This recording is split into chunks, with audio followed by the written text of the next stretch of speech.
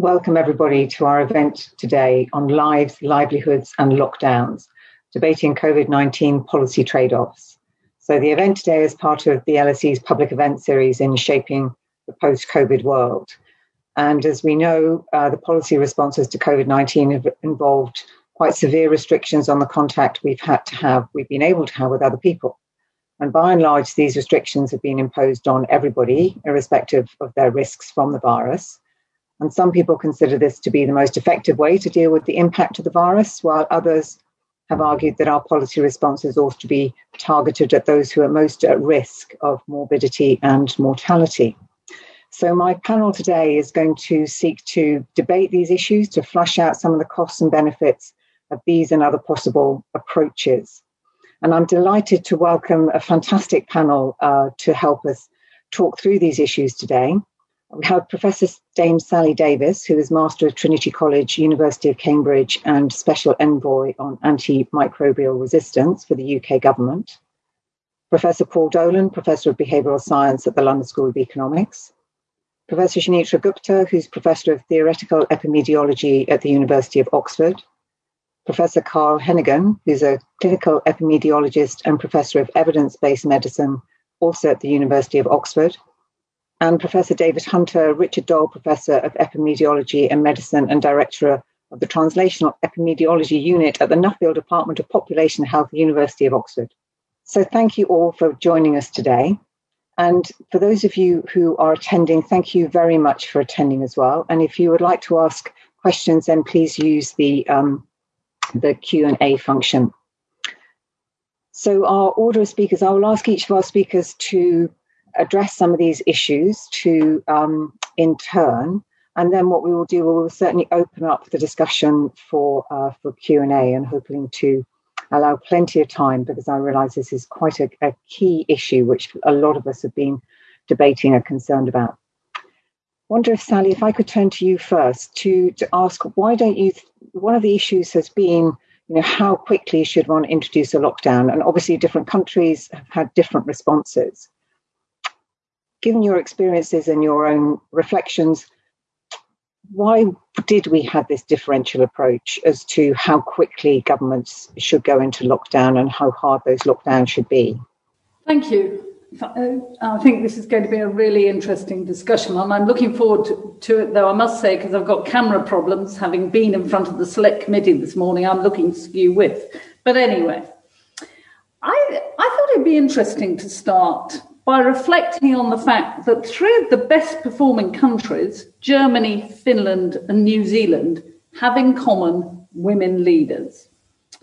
So how come that they moved to suppression or lockdown early? Was it the science? Was it political compromise? Or was it their leadership style? I would posit that the charismatic leadership role is not playing well in modern day times, and particularly in this emergency. So what was going on? Having been the chief medical officer, I don't think it's for me to say, but I do think it's a mix of things. We prepared for flu, and we had a kind of scientific groupthink that if we got a big pandemic, it would be flu. But it wasn't. It's coronavirus this time. Flu will come. We'll get more pandemics of flu, for sure. We didn't look to Asia to learn. Is that British exceptionalism? Is it some other reason? Yet they'd had SARS and the Middle East had had MERS, so they had things to learn from. In fact, I had a quite difficult, though I found sweet conversation with an African who said to me, Sally, we used to think the rule book for how to do these things came from you and the States, and now it doesn't. And I said, no, we should be humble enough to learn that the rule book comes from Asia on this. Another issue is the NHS, our national religion. So we prioritised actually saving the NHS for a long time as our first priority. Our second priority was clearly saving lives at any cost. I think one of the most interesting things I've actually seen about that came from a former chief economist in the Department of Health, Barry McCormick, who, and I've got the figures, but actually essentially pointed out that the policies being followed to save these lives would fail the net benefit test of what we pay to save lives through cancer treatments or screening or immunizations or anything. It was a benefit of $270,000 per life saved, and 2 weeks of lockdown would cost more than 3 times the benefit. So we prioritise the NHS, we prioritise saving lives. Where was the balance happening about well-being and mental health and the economy? And I think we're going to go forward looking at that sort of issue. And then when the coronavirus hit our NHS, what we see is what everyone knows and accepts. Year after year, the NHS across the whole of the UK runs hot in January and February because of flu, seasonal flu, or has problems because of snow. So we know we've got no resilience in there. And if you look at the number of doctors per population head, hospital beds or ITU beds in Europe, Germany's at the top and we're in the bottom 6. For all of those things, we didn't have resilience. So you can prepare as much as you want, but if you have no resilience, it's going to be very difficult. I suppose the final thing that I'd say in these introductory remarks is, of course, the politics. In the end, the prioritization, the decisions are political. Scientists can only advise. Where they're getting the economics, the well-being, the social cohesion, all of that, it's still advice. And they have to weigh up the advice and how hard the evidence is. And we know as we've been going through, this evidence has been developing, and it wasn't hard at the beginning. I still think that back in the early summer, we should have had a strong mask mandate. So does the president of the Royal Society. He came out loud and clear, and we still haven't got a strong mask mandate. But that decision, for all of that, based on the advice, has to be balanced with the politics, with the votes, with the non-experts, with the cries to protect our grannies, with the libertarians. And those are difficult decisions. And we now see where they've fallen and how it's played out. Thank you.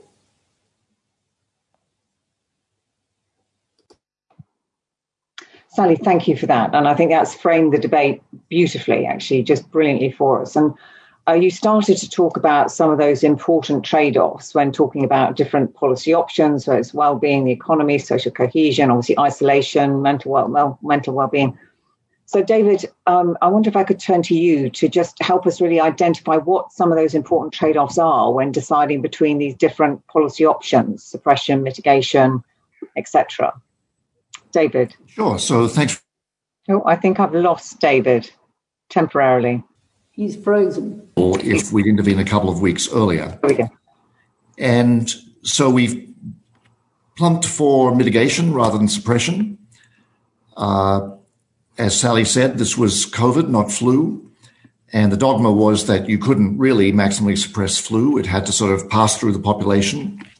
That was a good thing in the long run in terms of annual waves of flu. But it meant that we reacted late, and so we had a much worse first wave than we might otherwise have had with the wisdom of hindsight. And so lockdown was the answer. And really, to understand why lockdown had to be the answer, we just need to know 2 characteristics of the virus. It's contagious enough that it will spread rapidly through any population, but it's not so contagious that you can't control it. But to control it, you need something fairly close to a hard lockdown, tier 3, not tier 1. We've seen that play out again in the last month.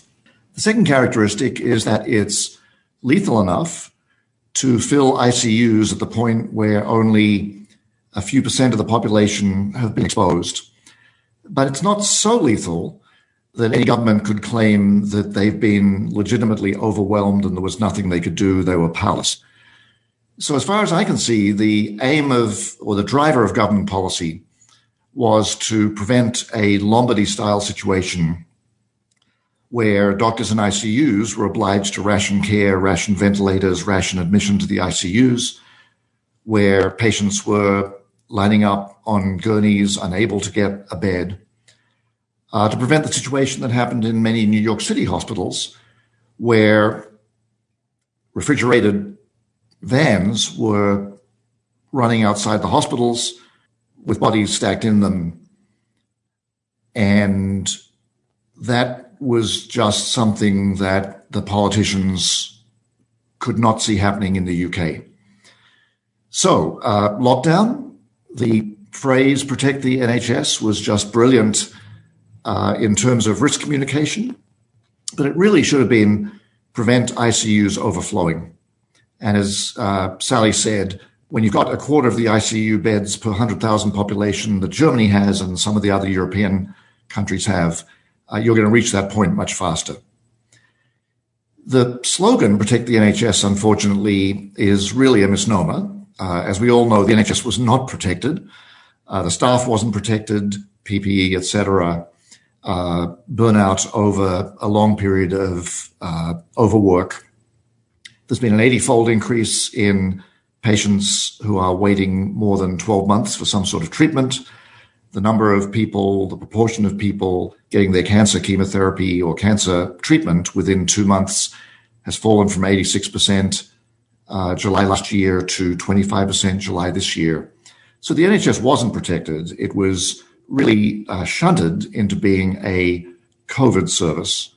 And this was, again, to protect against the idea that people of any age, but of course we know it affects much greater people of older age, that people were dying because they couldn't get treatment that could be offered.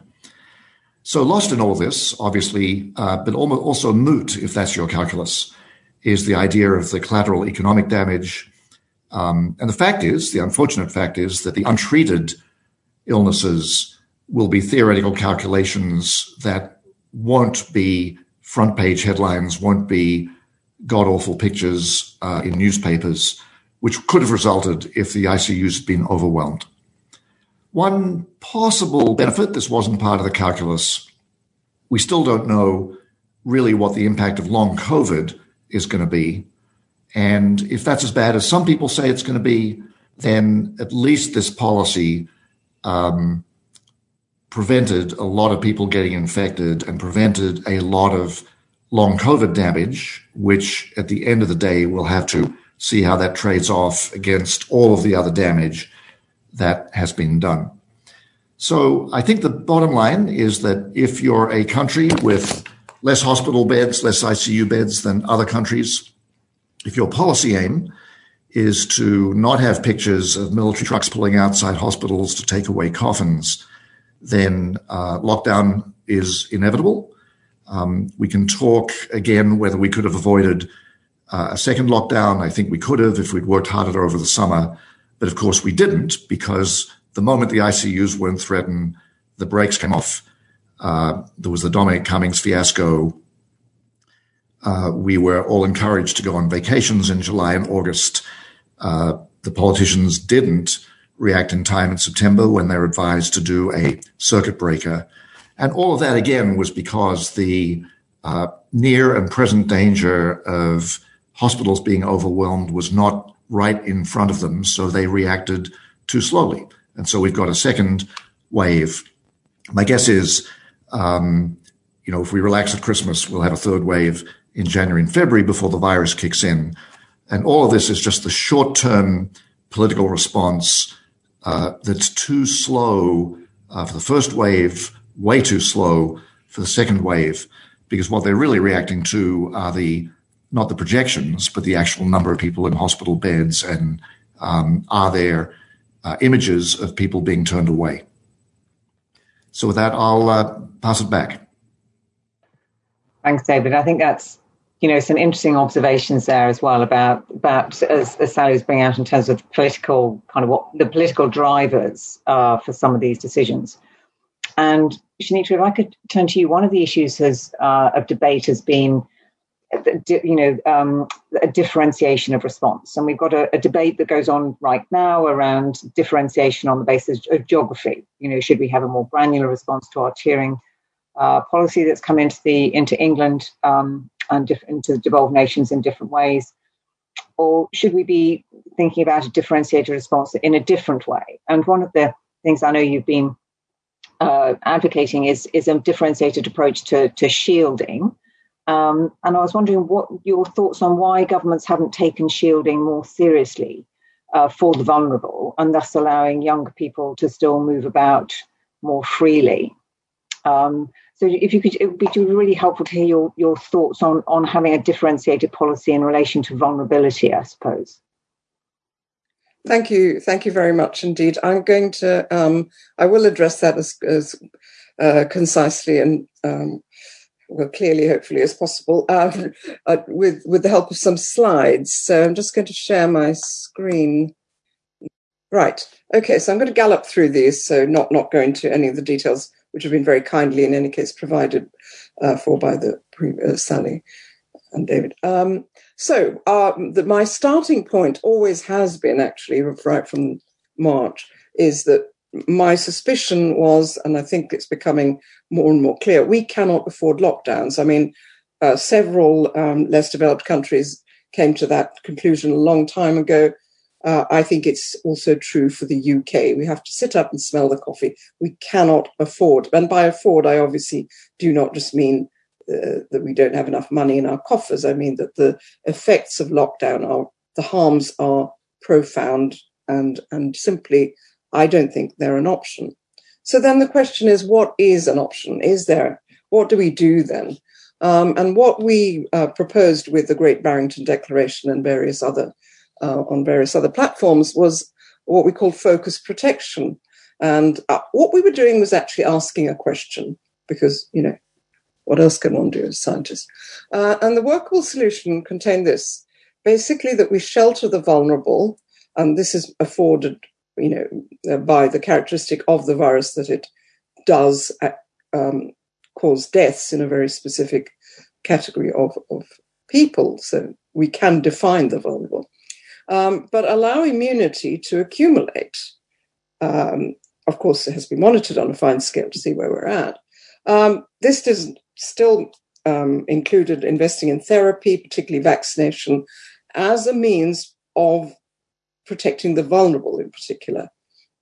And it seemed to me right at the outset that it was important to think outside national boundaries. So all this business of, okay, we're going to close our borders and not let the virus in, seemed to me absolutely retrograde and derelict of our international responsibilities. So this was what, for me anyway, was a sort of blueprint for moving forwards.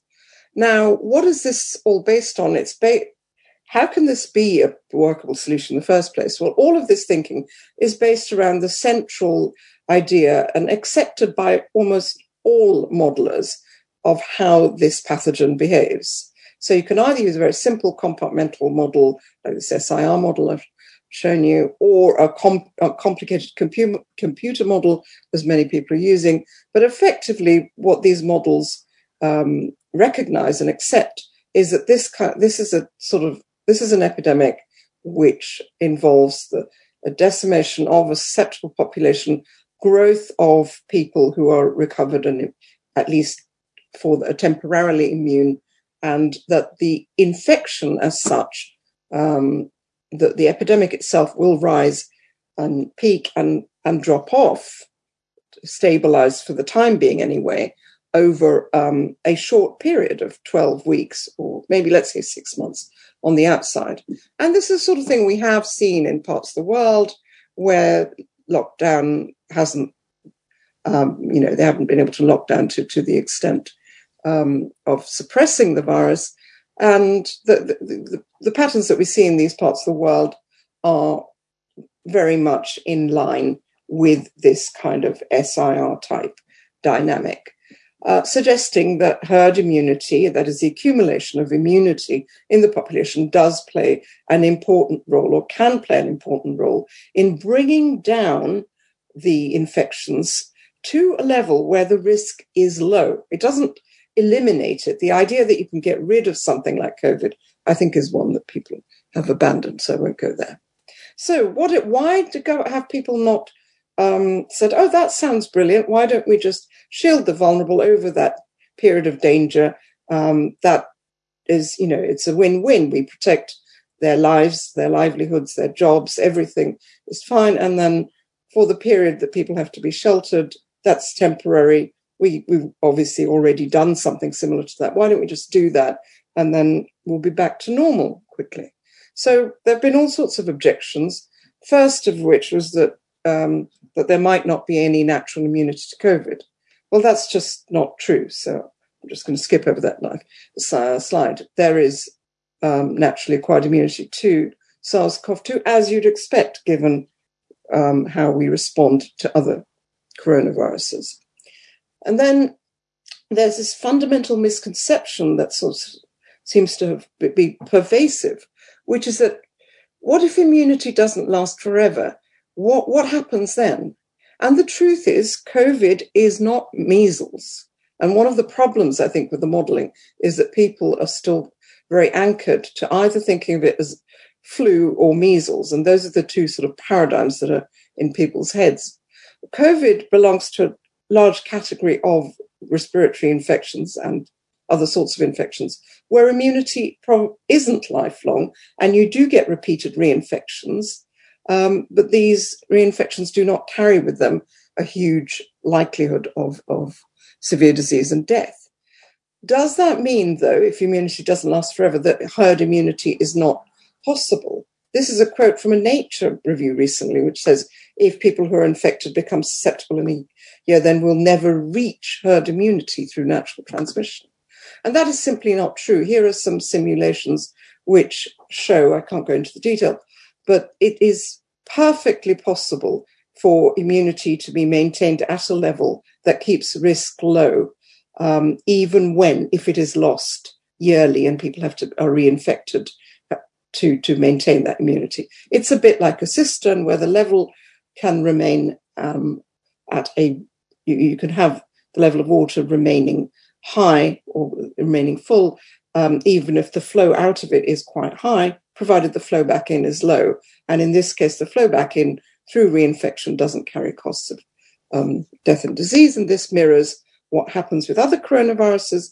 And essentially what this suggests is our destination here should be what the other coronaviruses do, because we know we live with them, we accept the deaths that they cause, and we have a strategy already for dealing with them. In addition, it's possible that the cistern, when the epidemic started, wasn't actually completely empty. It might have been partially full, because we do have cross-immunity, at least cross-reactive responses with the other coronaviruses, and there's plenty of indication that these might be protective, in which case the sort of threshold of herd immunity of infection that's required to bring things down is very much lower than we currently perceive. So all of this, of course, is somewhat... So then the question is, okay, so given all these uncertainties, what do we do? Where are we then with this epidemic? How much herd immunity do we have?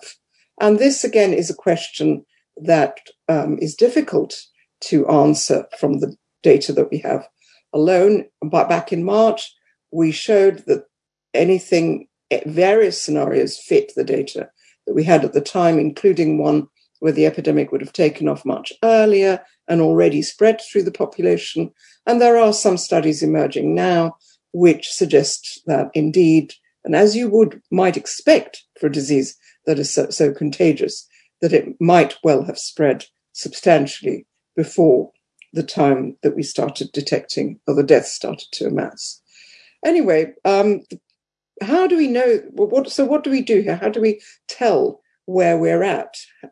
How do we know how many people have already been infected? Well, in March, I had hoped very much that we could use serological methods to resolve that issue, and we set about developing these. Craig Thompson in our research group had a test running by the end of March to look for neutralizing antibodies. Unfortunately, we weren't able to get the right samples to conduct that, but we did do it in Scotland and found quite low levels of antibody there.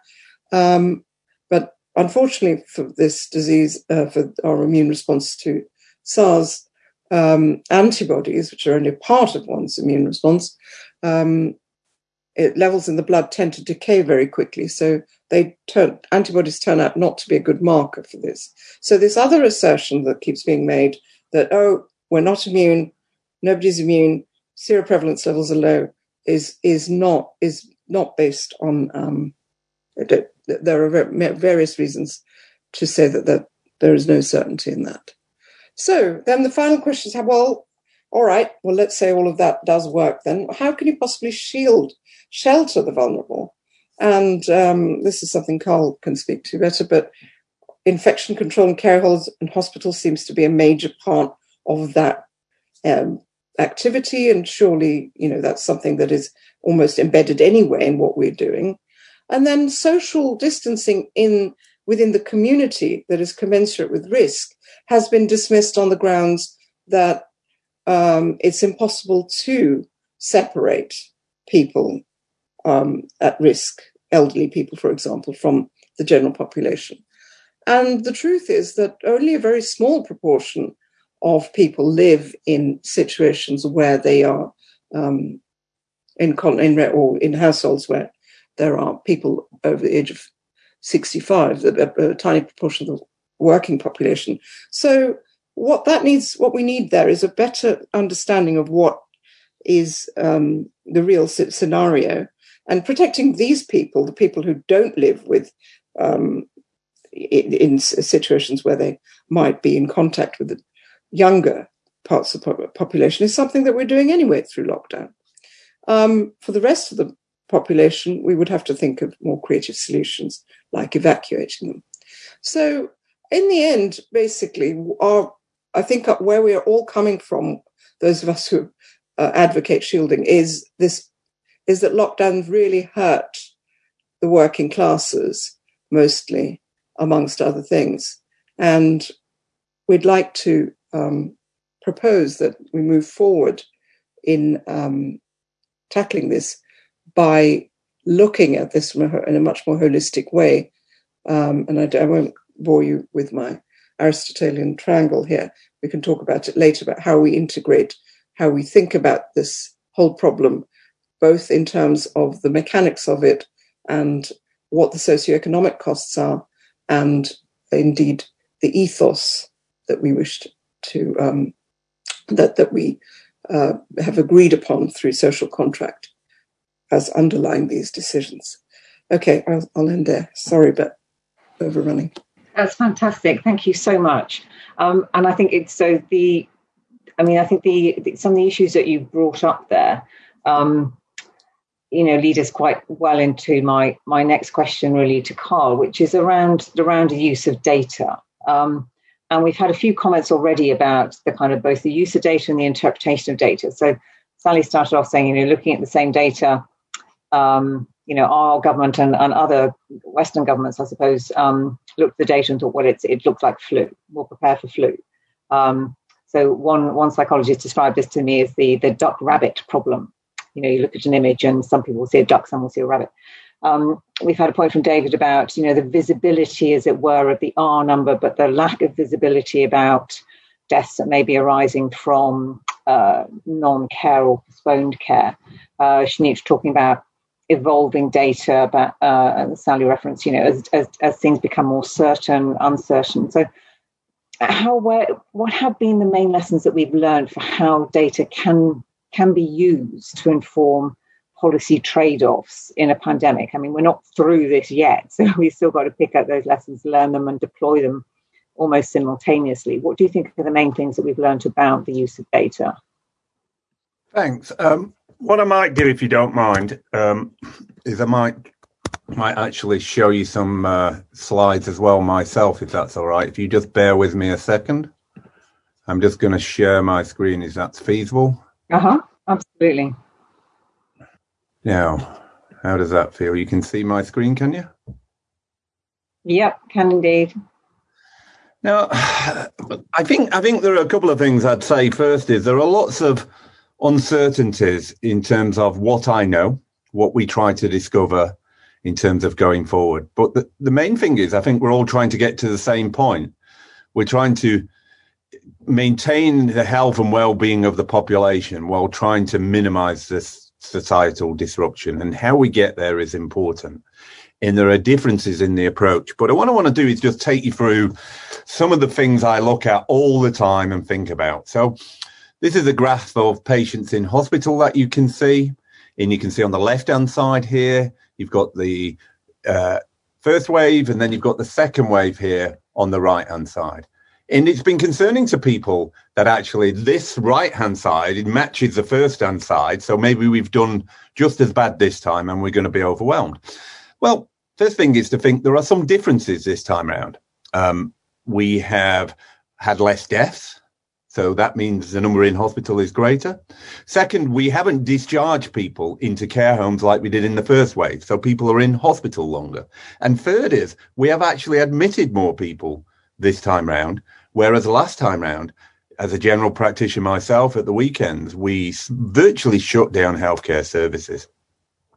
But it's interesting when you think about this data. What I'm going to do now is just move on to the next slide, which is this is the data in the second wave is much more usable in a format. There's much better data this time round than in the first wave. Remember, we weren't testing anybody. We're only testing people in hospital. So there are lots of uncertainty. But this graph shows the admissions from the community.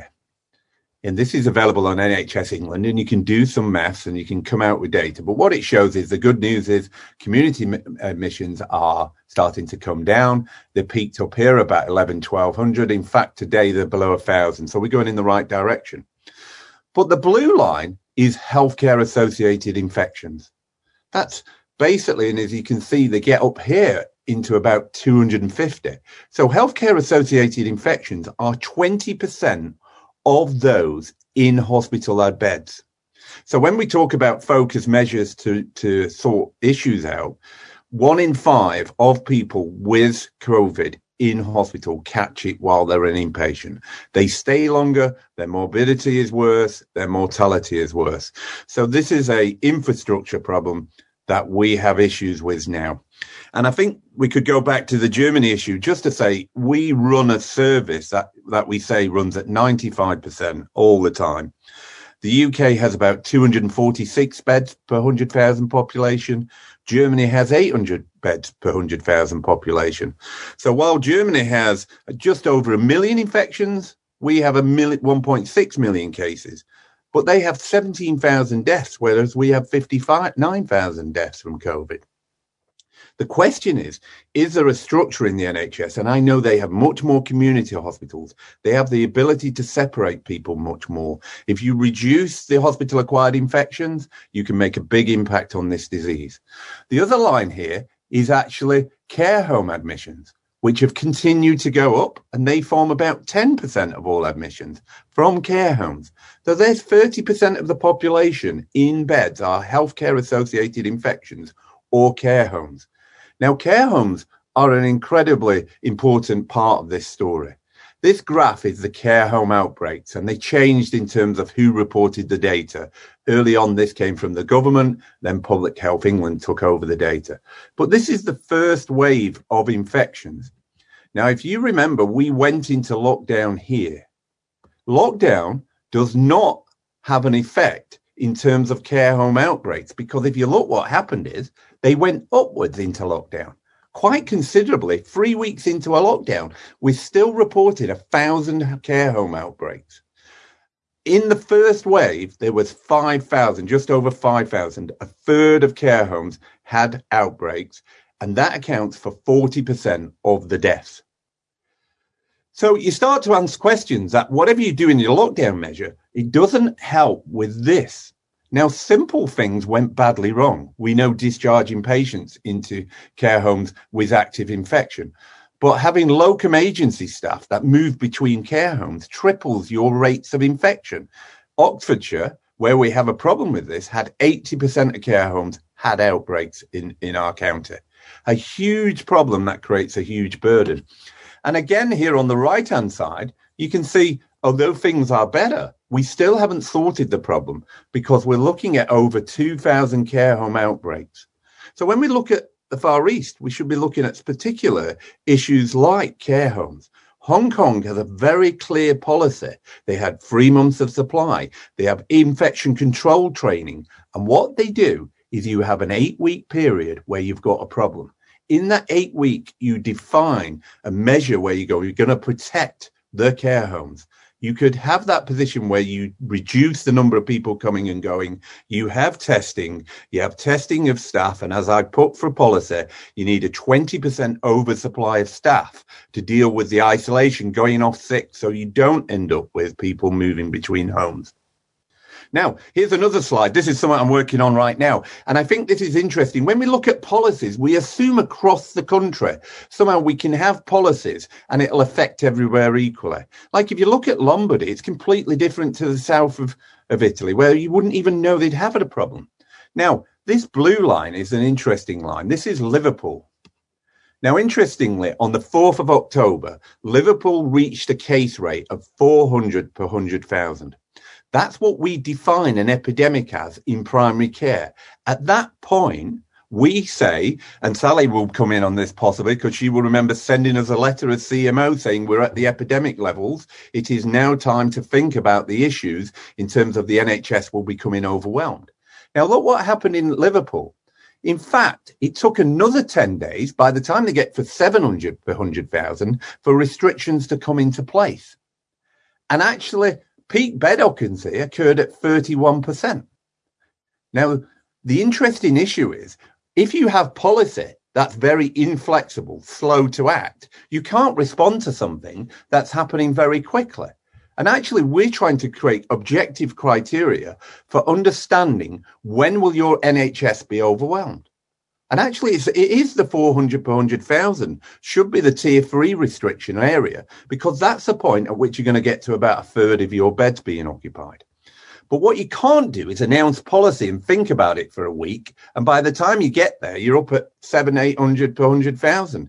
So it's the same as going in. In fact, what we need is policy that's highly flexible and reacts today. You are at the level where the criteria is you're being overwhelmed. Similarly, it should tell you when to come out very quickly. And if we look at the policy today, it's based on data 2 weeks ago. That's what the problem many of the MPs were having yesterday, is their data looked radically different. But I also want you to look at the yellow dotted line here. If you look at this yellow dotted line, this is Oldham. Oldham has in the trust one of the highest levels of trust occupancy, about 25%. But if you remember, Oldham's restrictions started in the beginning of July. They're now going into their 4th month, 5th month of restrictions. The fatigue must be huge in an area like this. And this is the interesting issue about seasonal pathogens. If the environment's right, it doesn't matter what you do. You're going to get to a peak and then it's going to come off. And that peak is very different to somewhere down here, like in Devon, where actually it's 1/8 the case rate in Devon. A radically different environment that makes a huge difference. So we have to think about the structure of our urban centres where this is a big problem. This one here is Nottingham, which in universities is really interesting. Most people will represent the significant impact that happen in university cities. The question is, to what extent does this younger age group affect the older age group? And can you actually change that in some way, that issue? And that's a really interesting question, because what you tend to do when you lock down is you flatten the curve in terms of younger people. And actually, the question is, how do you stop that transmission into the elderly? Now, I'm just going to move on. Just some interesting excess deaths, incredibly interesting. and we'll learn a lot. This is a report from PHE. It's called a fingertips report. It comes out weekly, and this is the excess deaths in England. Here's the left-hand side. Huge amounts of deaths, excess, 11,000 at the peak. We've never seen anything like that. But here at this side is much more what we wouldn't recognise. Does happen on some years when you have a bad flu season, but it would generally happen December, January, February. So we're early on now.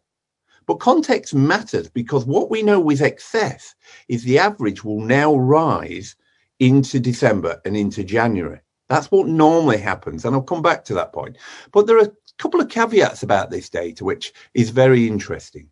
The place of death, and this is something that just interests me but concerns me, is that deaths in the own home have actually been 27,000 excess deaths. And 95% of them are not COVID. In care homes, there's been 23,000 excess deaths, about 67% of COVID. But in hospitals, there's only been about 10,000 excess deaths. So while the majority, about 38,000 COVID deaths have occurred in hospital, there's only 10,000 excess. And there are probably two reasons for this. One is, are people choosing to die at home more often? And I think there is some anecdotal evidence that's occurring, because what people say is, if you go into hospital, your relatives can't come. So we want to have a diet. We want to die at home, and we want that to be managed in the home setting so we can be there. So that's a resource issue, because you can see this is a considerable number of excess deaths each week in the home setting occurring. But the second is, to what extent is this preventable deaths? This is the problem of people not coming forward with ischemic heart disease, with diabetes, with stroke, with TIAs. And stroke's a very good example, because when somebody has a stroke, if they live alone, is they have a problem, because 95% of people with a stroke, it will be another person who informs the health service or the emergency services that they have a stroke. So if we go into lockdown and you live alone, you have a problem if you have a complication. And here's what it looks like just for the hospitals to see. Radically different picture, and actually through the summer, far fewer deaths in hospitals. Now, I just wanted to finish with a couple of points just to point out. One of the reasons we are now having a problem is because we said we face our worst bed crisis. And that's what we're going into. And this is a talk I do all the time. But what I do at this point is explain this was 2000 when I was a junior doctor and we were spending 37 billion on the NHS. In the last 20 years, we've nearly quadrupled the spending in the NHS. But each year we keep coming back to this problem. That's a recurring problem. It doesn't matter where you are. There's Andy Burnham in 2015. NHS conditions, worst ever. We have a structural problem within the NHS that occurs year on year, and we do not seem to be able to flex to somehow provide about 25% extra beds in a setting that's required, that reduces the burden of healthcare associated infections. So I'm going to finish here, and this is data from RCGP surveillance. This is a weekly return on symptomatic consultations in primary care from about 5 million practices, and it's been going for 60 years. And I just wanted to show you, just to think of the data, what does our year look like in respiratory infections? The black line is a sum of all respiratory infections. And over here, this is December, just coming up from November. So this is where we are now, going into December, drops down a bit at Christmas, and we come back into January. And that's influenza last year and a combination of RSV. The yellow line here is acute respiratory infection. The purple line is, you think of that, a pneumonia. And then the red line is obviously COVID. Now, there's an issue here of testing capacity that underrepresents it. So this is a line of possible, and that's where. But the first thing to note is that the seasonal effect shows this was dropping in the first week in March. And that actually some of the drop we saw, actually about 50% of the drop that we observed came somewhere before lockdown occurred. That's as we change our behavior. In the weeks before, people started to work at home more, and actually did change certain aspects. But this has been interesting. This is through summer. And actually through summer, we have rates at about 100 per 100,000. But often we go through summer not noticing that respiratory pathogens are circulating, but they have much less of an impact. We are outside, we're ventilated, our immune systems are better somehow. But what we've learned with all this extra testing is that actually these pathogens do circulate at a low level in temperate environments. So we've got to think differently when we could do comparisons with those countries that don't have such a dramatic seasonal effect. The yellow line here, this is schools going back. This is rhinovirus, adenovirus, schools going back. Here's the red line with universities going back. And in fact, if we sum all of this together, we are where we normally are within the confines of what we'd expect to see in terms of respiratory consultations. The question is, just like other countries, if you accept that's what's going to happen, like I showed in Oldham, how do you minimize the impact? Because the one difference about coronavirus, which I'd say to flu, when we have flu seasons, we have much higher admissions in younger children under 5s. In fact, we have significant number of deaths in under 1s with flu and RSV. Coronavirus doesn't do that, but the profile of risk with age is huge with coronavirus. Seems to be by the time you get to 80, it is so deleterious that you have a huge problem. 75% of the deaths come in over 75s. 40% of the problem is in care homes and 20% is hospital-acquired infection. If you put that all together, you start to think, is there a different approach that we need to put together now, not just now, but medium and long term? Thank you very much. Great, thank you, Carl.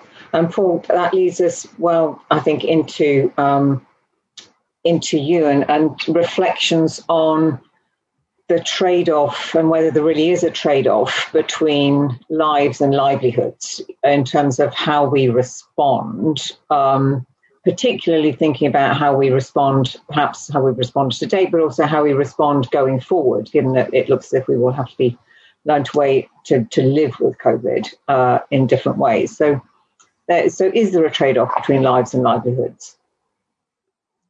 Yeah, thank you, Julia. The short answer to that question is it's really hard to know. And I think that then makes it doubly important that we try to find out, and particularly that we have diverse perspectives attempting to answer the question. And I'll come back to that in my conclusion, because on the face of it, a stricter lockdown will save more lives from COVID, but also harm more livelihoods. So there's a very obvious, on the face of it, trade-off. But of course, as some people have argued, that actually less severe lockdowns might cause more harm to livelihoods as well, because you've got this ongoing fear, uncertainty, lack of confidence, and indeed people taking time off sick.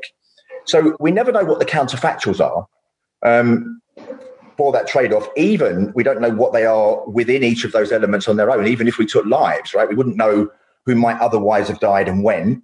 If we were to look at livelihoods on their own, we wouldn't know who might otherwise lose their jobs and when. It's a very difficult problem, and that led the government when it set out its tiering structure on the 30th of November to say it's not possible. This is their quote. It's not possible to assess the balance of these effects, and I think that's not acceptable. I don't think it's acceptable to not try, because what it does, I think, is it then kind of reinforces a continued emphasis on COVID deaths. I mean, it's not, all we've seen every day since March is COVID deaths. All we've seen every day since the summer is a number of people with COVID. What we haven't seen is any evidence on anything else at any time.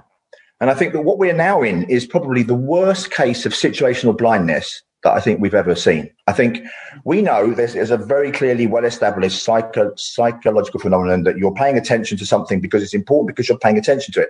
But what you can do is it can abstract you from looking at the bigger picture, taking you away from seeing what really matters.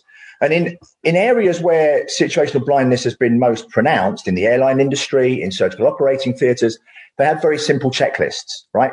Pilots would be taking off, planes would take off, and they wouldn't have co-pilots sitting next to them because they checked whether the instruments were working and forgot something that was fundamentally important. So in the very least, I think we should be having checklists. We should have a set of criteria that are the most fundamentally important things that any policy decision, pandemic or otherwise, should pay attention to. Now, trained as an economist, of course, I'd like to see this expressed in a full-blown cost benefit, but I appreciate that that's not always possible, particularly at a time of crisis. So what we might instead do is pay attention to a limited subset of outcomes of interest. Let's say life years lost. That seems to be something that seems to be important. That's we obviously care about people dying prematurely. We care about who dies and we care about when they die. So this is potentially where less severe lockdowns might have saved more lives, not from COVID, but from other causes. We shut the schools. That was something that I came out in March and said that was a disproportionate response to the impact I think that we were having on our children, and not just for learning outcomes, but particularly for those children who were in school, where school was the only safe place that they would get cared for and fed. And the government messaging was absolutely true. Stay at home was a very powerful message, but it provoked a disproportionate fear because people were taking their kids out of school long before lockdown. So it wasn't just a lockdown measure. This was a kind of a sort of messaging, a kind of narrative really that we made around the COVID. Now, again, really hard to estimate. There's been some estimates done in the States trying to look at the life years lost from kids being not in infant schools, and that evidence is very hard to estimate, but it doesn't mean that we shouldn't try. And so we also know, for example, that if we take account of the fact that people did stay at home and didn't go into hospitals when they had serious illnesses, that probably the life years lost now from cancer will probably exceed those lost from COVID. We know loneliness has actually similar effects on people's life expectancy as when you smoke. We know that unemployment and stress causes people to die sooner. It's not beyond the realms of policy to consider these effects when making a decision. Now, it might be that we decided to do exactly the same things. I doubt it, but we might have done. We might have acted in exactly the same ways, but we would be doing it armed with at least an assessment of what the evidence would look like if only we were to have it. And I think it's important to say, of course, I'm just focusing on life years. We know, I do a lot of work on, people's happiness and well-being. Of course, that people care about life experiences and not just life expectancy. We also care about liberties. And I think that they've been sort of parked to one side, almost not had any attention focused on them at all, as we've kind of focused almost exclusively on the mortality risk from COVID. So I think as we move forwards, what this really reinforces is we need a diversity of perspective in decision making. I think that had there been people around the decision making table in March and April when the schools were closing who were alert to the impact that vulnerable children might have when they shut schools, and we still decided to close schools, I would have had more confidence in that decision. I would have had more faith in it because, if you think about it, like I'm 52, so take my age plus or minus five years. That's probably pretty much 90% of those advising and making these kinds of choices. It's a particular age group. It's a particular class. I mean, Synetra, I think, drew attention to working class people. We're entirely middle class people making these kinds of decisions, all of whom I think probably without exception can work from home on full pay. I think that's important because the nature of these trade-offs then it's impossible for us to look at any policy decision without our own lens. We can abstract ourselves from data, but we can't avoid putting ourselves in there. So if ourselves are going to be in there, then we need lots of different selves informing decision making. We need people for whom the trade-offs between the costs and benefits of different policies are entirely different, so that you then can form a decision informed by different perspectives. I think that's what's That's what's really fundamentally important. And I'll just conclude, because you drew attention to the duck rabbit problem. And of course, once you see that image in a particular way, it's really difficult to not see it as a duck. And the more the evidence might present itself that is in fact a complex combination, which pretty much every issue is, the harder it is for you to see it once you've picked a side. And I think that what happened when we may have faced that kind of system threat that we felt we had in March and April is that many people picked a side, and it's now almost impossible for them to see the other side. And I think that that's part of the reason why we are where we are now. It's not too late for us. And as we move forward, that I think we should be ensuring, again, just to finish, that we have a diverse range of different perspectives and backgrounds making the decisions. Thank you. That's great. Thank you. Incredibly rich set of comments and presentations from you all. Thank you so much. And we've got a lot of questions which are coming in, as you can imagine, through the chat. And so I'm just going to ask you to, and not everybody has to answer each one of these, but just sort of indicate to me if we're prepared to take it, as it were. And a few of them are around the differential impacts of the disease, and particularly its impacts on frontline workers, the poor and ethnic minorities in the UK. And the question then being asked, should they take the hit for the economy, from Sajenda Sagu, with a few people sort of backing that question. Thoughts around how do we manage the disproportionate impacts that we know this disease has on particular classes of people or particular people themselves. And again, perhaps to think of this not just in the past, but as we roll forward, and perhaps as we roll forward with the vaccine, and thinking about, I suppose, a prioritization as to who we should be protecting first with that vaccine, thinking about what we know now about distribution of the impacts of COVID. You'd like to take that one first? Yeah, yeah. Look, I think it's a very helpful question, and I think the worst affected population, I last time I looked at, was the Bengali population. And they have double the risk of mortality compared to white British people. And also, they have the highest multi-occupational households. I think there are around about 30% of Bengali population lives in multi-occupancy household, where you've got multi-generational living. So I think there are really serious questions to be asked about society and how we want to structure society, our urban centres, and our cities. So I think that's an incredibly important question. And I think going out of this, what we can't do is let the ball drop, if you like. We suddenly get a vaccine and say we're all back to normal, and then we move on. We've got to address these issues.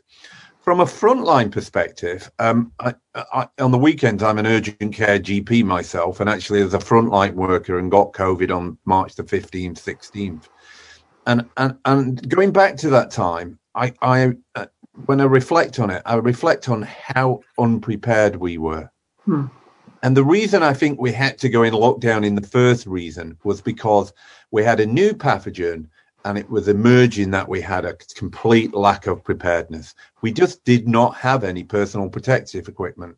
We had one set in urgent care, and it had gone the night before. And so we went in accepting that we were wholly unprepared. But once we get the preparation in place, and this is around transmission, this is not just the preparation is, I think as we heard earlier, just about influenza, we've got a vaccine. We need to understand the features around transmission, that we can slow down this virus, we can protect ourselves. Once we've got them in place, that should allow us to say we don't need to have such a drastic lockdown in the future. And I think that's imperative, so we learn that lesson going forward. Thank you. Thank you. Other thoughts on this in terms of the different vulnerable populations? Sally? Oh, I think you're still on mute, Sally. I got there. There you go. Thank you. Thank you. I mean, what I thought that was all fascinating, and what this question uncovers is, as Carl put it, we didn't know what this virus was, how it worked, its impact, and how it was going to go forwards.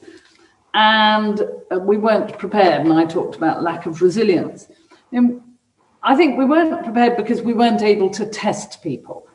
I'm sure you all know people who caught it and stayed at home and got quite ill, but couldn't get a test, so they didn't know they'd got it. No. If you look at Germany, where their results were pretty good, people had out-of-hospital care. They were diagnosed with a test, they were offered oximeters, and if their oxygen saturation dropped off, they were carted off to hospital pretty quick, and they got better outcomes. So I think we were totally unprepared, and I don't think we've caught up yet on that out-of-hospital care. We're getting the testing there, but you have to go to the test centre, which if you're pretty sick, you can't. And we've ordered the oximeters, but I'm not aware that they've been deployed around the place. And we need to think through the different elements of what people are needing and how we can improve our response. I don't think we'll be able to move forward by saying to the Bengali population, you must live more spread out in more multiple houses. This is their community and how they do it. But how can we treat those who get it and prevent transmission, and what's the role of testing become very important in these discussions? Thank you. Thank you.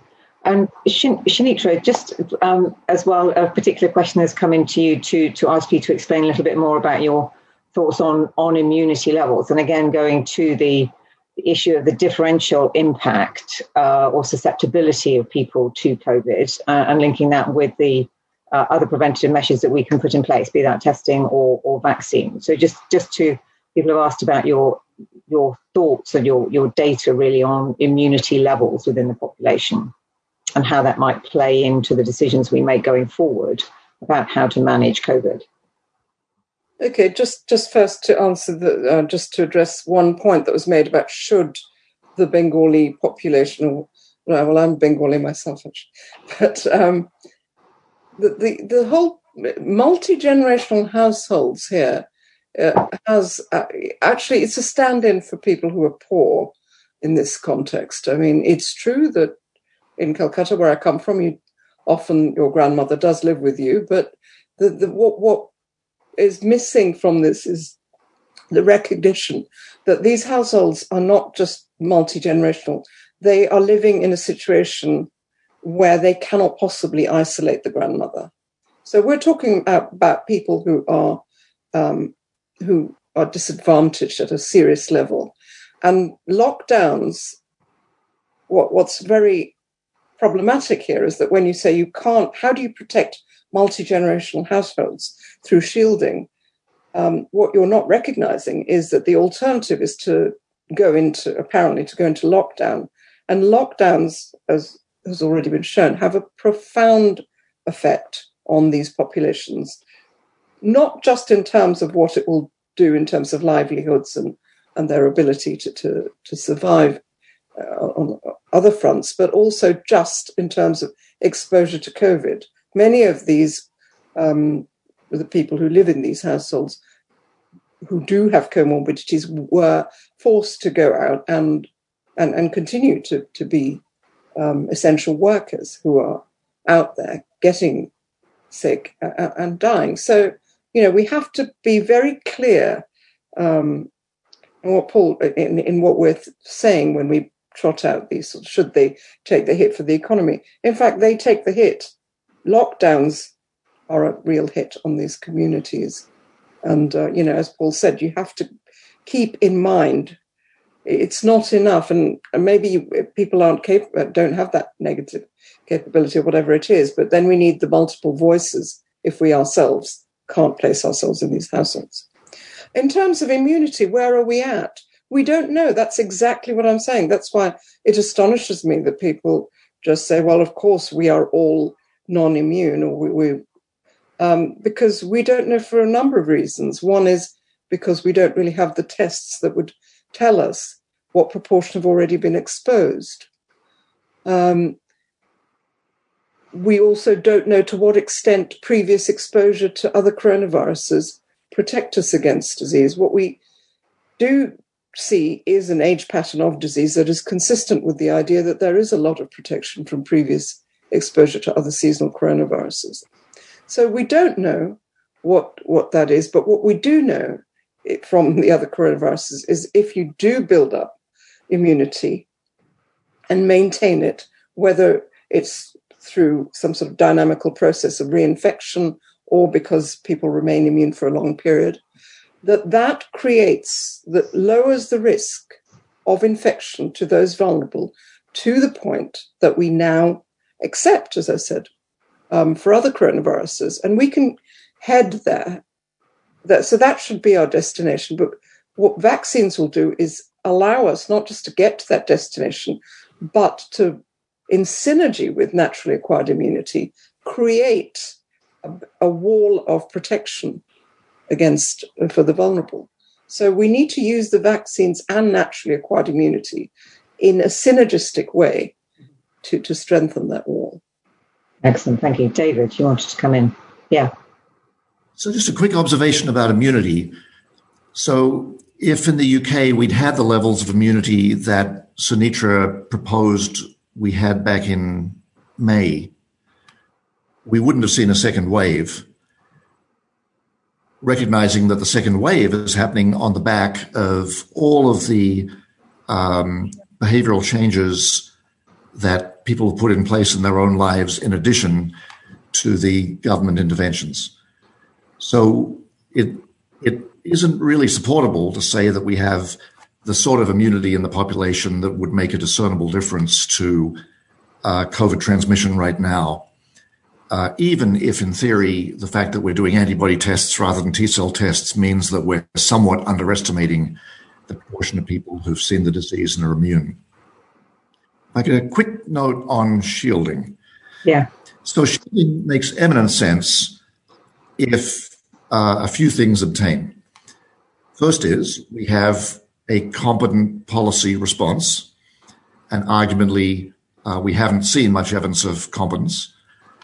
Second, if we had broadly available testing as needed, so people could identify when they're potentially infectious and take themselves out of the exposure of others, difficult though that is in a poor multi-generation household.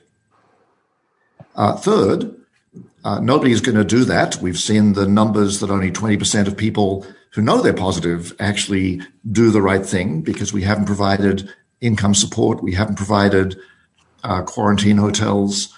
We haven't provided the means to adequately shield. And thirdly, we've got asymptomatic infections, which are always going to mean that people will be coming into contact with older people and not knowing it.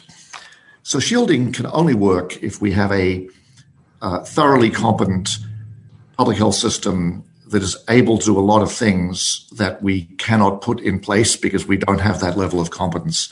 And as Carl pointed out, the fact that with everything we know and everything we've done, the fact that the care homes are now seeing a modest second wave shows that we're just not capable of shielding the vulnerable. So I think that takes us to Sunitra, and I realise you want to come back, but I've got a lot of questions that are coming in from people, and we're only really just scratching the surface of some of these. But even though of the questions, just because it is such a it's affecting everybody's lives in so many direct ways. And a question which obviously hits our student community and that generation particularly hard is, and this is from Orla Hilton, though there are lots of likes to this particular question, is for a young person like myself, will it prove worth it to undergo such extensive lockdown periods to shield the elderly who are likely not to be contributing to the economy already and likely to contribute little in the future? Will young people come to resent the measures imposed due to their long-term economic, educational, social effects? And I think what we have there is an issue about, I suppose, around attitudes about, and therefore it does then go to have an effect on behaviours and compliance with different policy measures. And so Paul, perhaps you would like to take that one. But you're on mute. That is the phrase of 2020. It was just fantastic what I just said. I'll have to say it again. Excellent. I mean, we've seen 4 decades of growth be appropriated by the older generation.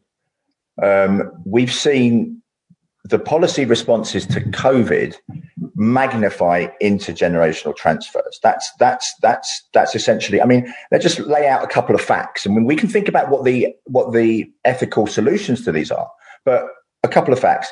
If you're currently an 18-year-old, you've got probably about 1 in 3, 1 in 4 chance of, well, obviously that would depend on your gender, but about a 1 in 3, maybe a bit more chance of to live as long as the average age of a COVID death.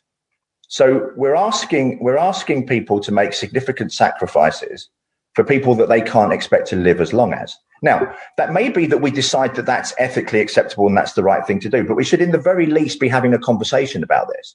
Because if we care about inequalities, presumably we care about them over the lifetime, not just at any one snapshot in time. Because you could take a moment and you could look at something and it just looks, odd or good or bad, but you want to take a full lifetime perspective. And if we do that, there's a very compelling ethical justification for giving greater priority, all else equal, to younger over older people. Not just because they have more to gain into the future, that's a utilitarian argument, but on the basis of a fair innings argument, on the basis of having not yet lived as long.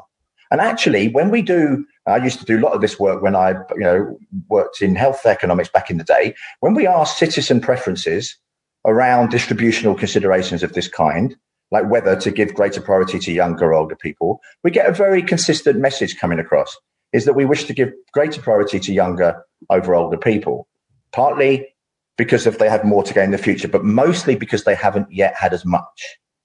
And it's interesting to me that in the discussion of COVID, and also, by the way, I should say that we're actually gathering data now on these kinds of questions. And I don't want to say too much about it too soon because we haven't really looked at them, but it looks as if people are saying similar things back to us now, even in a pandemic, and especially older people. This is why I drew attention earlier to the age range of the decision makers, because wouldn't it be at least interesting to find out more directly what older people would like to happen, and for that to feed more directly into some of what we do?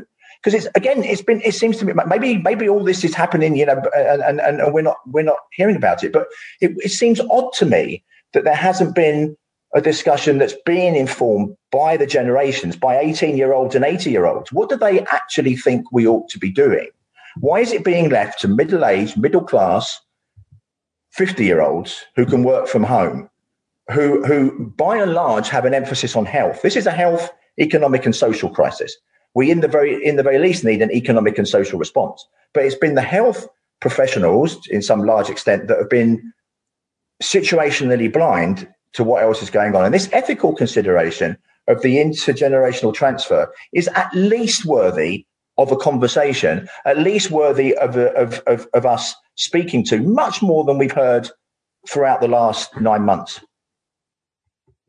And I think that raises some important points. And it links to, and again, to a common question which is coming in to the chat, which are variants of the same theme, which is there seems to be a mono voice in the debate, which is being driven from a single perspective. And why has that been the case? And it's, as we roll forward, remember, it's not really now, it's about learning lessons from the past in order to deal with the very present and the very, very near future. Do we need to change the architecture of that debate in some way? And if so, how?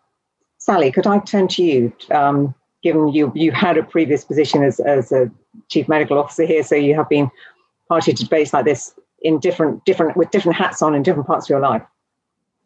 So I agree with Paul in a big way. I think there's massive intergenerational transfer going on without it being exposed and debated. And one of the things I spend a lot of time on is, of course, antimicrobial resistance. That's another intergenerational transfer. We've used the antibiotics. And the other issue I feel is that we haven't sorted out all the inequalities and what's going on and said, all right, we're going to do something about it. So we know apart from age, one of the next biggest, again, an Oxford study, Open Safely, issues is obesity and weight-related illnesses. So what we need is a good response to that, to help people, help their children, even if it's too late for them, which it shouldn't be, but to help them grow up healthy, grow up a normal weight. But that seems to be as if everyone's so focused on the present that they can't think about that. And yet it's going to be key. In fact, we've thought about this, and I'll do a plug, published a book last week, Whose Health Is It Anyway?, about all of these issues and how we need to refinance and redo the public's health, because it isn't just catching the virus that's the problem and the age, it's how well were you before you got it, and that relates to inequalities, and its social drivers and its commercial drivers, and we could do something about the commercial drivers in particular. Excellent. So we are just up against time, but a couple of I'll allow each one of you a very, very final thought, briefly as I may, as to how we take forward the debate about the continued management of COVID and what you would most like to see change in the way that we manage that debate. Sunetra, over to you very briefly. Well, it's just to reiterate what everyone's been saying, which is that we have to look at it from every perspective. I mean, it's just been this monocular vision on COVID. And obviously, and I put up that Aristotelian triangle of ethos, pathos, and logos, which I find quite useful. And I've been, mainly directing my attention to the logos and would have preferred to keep it that way, really. But even there's so many problems. I mean, we haven't even had a proper debate there. Because, what I was raising my hand to say was that it's simply not true that what this current epidemic means that there was no herd immunity or herd immunity is not achievable. That's just not true. So we haven't even resolved those basic scientific issues. But what we really must do, and that what I woke up with was the image that Paul actually discussed of the child who gets their only good meal at school. And really, I think that should be paramount in our thinking. But we can only have that debate if we have multiple voices, or at least people capable of adopting multiple perspectives. But that's probably where we go. Thank you. Carl, David, anything to add to that? Yeah, I guess what's needed now is to depoliticize lots of the issues. We need to be able to ask questions and reflect the uncertainties. And I have so many questions and issues when people speak that it's hard to fit into 60 seconds, but very simple questions. We've had about 10 epidemics in the last century. At some point, they've all become seasonal. So they transition from an epidemic, a proportion of population immunity that allows it to become seasonal. At what level does that look like? What numbers of people have to have the infection for that to occur? Sally's point's really incredibly important, that this is a disease that disproportionately affects people who are not fit for infections, non-communicable diseases, obesity. So when we look at the numbers in America, which are stark, you start to understand the problems you accrue if 40% of your population is morbidly obese. You are going into a nightmare scenario. I think that's important. And my final point is to say, think about what lockdowns don't take care of. As I've said, they don't sort the care home problem out. They don't sort the healthcare associated infection problem, which is 60% of the burden of what's happening. So if we have to think differently, because lockdowns are not going to sort all of those issues. Thank you. David, final thought, very quickly. Very quickly. I think how we got here is because the politicians just can't handle the headline. Granny or grandpa can't get a hospital bed. They can't get the treatment they deserve at their age. And so this comes back to building more resilience into the system, having more surge capacity, because if we had that surge capacity, and that's not just a matter of hospital beds, it's a matter of the personnel to staff the beds. If we had that, then a lot of these extreme steps would not have been necessary. Along with this, we've got to improve equity on so many different levels, and also have a decentralized public health system that's adequately financed so we get local response to local events. And if we did all of those things, we wouldn't have needed the second lockdown, and we won't need the third, but that's probably what we're going to get in January, February, again, so we don't get the ICUs overwhelmed. Thank you. Paul. Muted. 2 words: diversity and checklists. Excellent. Thank you so much, everybody. And thank you so much to everybody who's been listening and sending in your questions. I realise we have only been able to handle a fraction of those. But we are so glad that you managed to join us today. The event will be broadcast on our podcast series, where you'll be able to find it. There's some web details there. And also to give a plug for the LSE and the Lancet are also running a commission on the future of the NHS, which should be reporting quite soon. So to give a little plug from us all there. Thank you very much for all of you for joining us, and take care. We hope to see you at our next event. And thank you so much to my panelists. Goodbye.